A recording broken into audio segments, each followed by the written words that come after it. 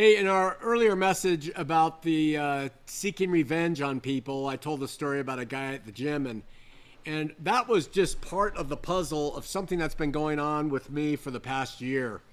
And I want to talk to you about the firsthand reality that I've come to face. You may have ahead of me or you may hereafter, but I wanted to share it with you because it has the potentiality to bring you to more light through the experience that I've had. Years ago, I came to God by faith, and that was an amazing event where I was humbled in that. In the presence of God, I was humbled by where I spiritually came to understand who He was and who I was in relation to Him, which was nothing.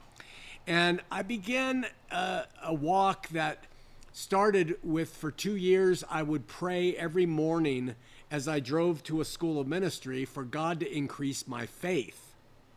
And I've said this before, when God increases your faith, what He does is He challenges your faith. You know, He gives you circumstances where you are left to try to decide if you're going to trust in Him or you're going to trust in yourself. And He increased my faith magnificently. And I learned when you ask God something, He will bring what the desires of your hearts are to fruition. It's not always fun, but He'll do it. And so the old adage, be careful what you wish for, comes into play. I then, after I felt like I had moved on to understanding faith a lot better and started to live by faith, I then asked God to help me learn to love better. I have a problem with loving other people, ones who specifically annoy me and confront me. And that's a problem in my flesh. And so, like I said last week, I want revenge, or I want to get back. And again, over the years on out to today, He's done this. And what He's done by teaching me to love unconditionally is put people in my path that are difficult to love. And they present these things, and you are left with the decision of, are you going to love them selflessly, sacrificially, and insufferably? Or are you going to turn to your own will and love yourself and treat them the way your flesh wants to? So I prayed for an increase of faith and love, and I got it. And then I prayed for a shorter time to understand hope. And I came, faith, love, and hope, 1 Corinthians 13, I thought, hope, I learned, is an expectation. Help me to expect the promises in Scripture to be there after this life. Increase my hope, my expectation that, God, you will perform what you say you will do. And again, asking God to increase hope. He seems to have done that to some extent. So about a year ago, I get up early in the morning. I sit looking out over the city below where I live. We live in a small place. I'm looking down above the city. And I started to think, I need to understand humility. And so I prayed that He would teach me and lead me to humility. And I learned a very, very, very difficult lesson, that we can go to God and we can ask Him for things, and He will give us the desires of our heart. And I really prayed that He would show me and help me understand personal humility. Well, like with love, He brings difficult people to love in your place. And like with faith, He challenges things so that you'll choose to show your faith or not. With humility, it's interesting because the Scripture often speaks of human beings humbling themselves. Humbling themselves. That means in the face of a situation, you choose to take the humble route. It's a choice. And that I understood.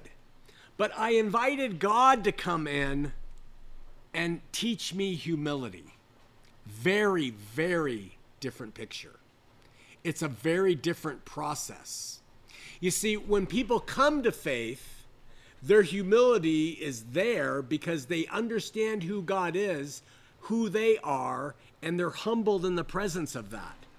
If you go on in the faith for a long period of time and you're walking with God and you're increasing in faith and love and His Spirit is abiding with you and you're walking in that Spirit, and then you ask Him to show you, to bring you to a place of humility, then what happens is you are confronted with what you look like without him.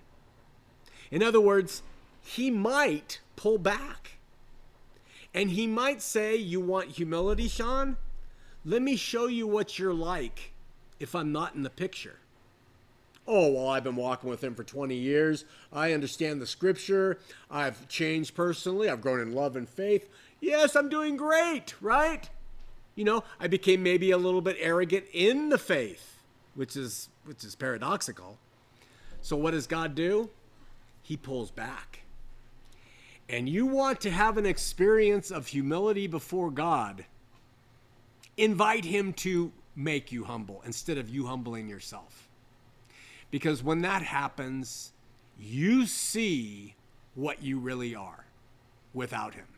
You see what it's like, even if you've walked with God for 20 years, to detach from the vine. You see what's in your flesh. And you know what I discovered? I'm the same rat bastard I was years ago without him. I'm cold, I'm hard, I'm vicious, I'm revengeful, I'm self-indulgent, I'm selfish, I won't suffer for anybody, my mouth becomes egotistical. Truly, I'm sharing with you from my heart these things I've gone through because it was a stunning revelation to me at that what I am when I'm extracted out of who he is in me is a pile of dirt. It's absolutely true. And so I want to share that with you. I also learned in this process of understanding humility better. I think I've been able to see what humility really amounts to in human beings when they embrace it as believers. And what I think it is when a person refuses to get angry at a situation. That humility plays itself out in you saying, I don't have a right to get angry at another person, at their words, at their actions. I'm not in a position to do that. Let God be the judge. Let God be the one who gives revenge. It won't be me. Because it's pride that causes us to get angry in the face of something. That's what I realized too. Is that if somebody cut me off, my pride would be, I never do that, you idiot. Instead of humility, which is I'm capable of doing that and I've done that too. When someone does something, it's pride that thinks we can sit on the throne and judge people. But it's humility that says, I don't have anything to say in the face of this, no matter what it is. And so in my experience of learning to have faith and learning to have love and learning to have hope, and this last one, I don't recommend it to anybody.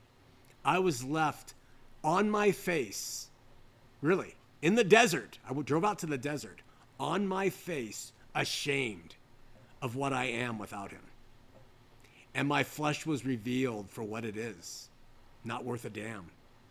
And I'm so grateful that the Spirit that we abide by lives in us. Yeah, it can become hard to find, and yeah, it fades and gets stronger, but that this flesh is going to the grave.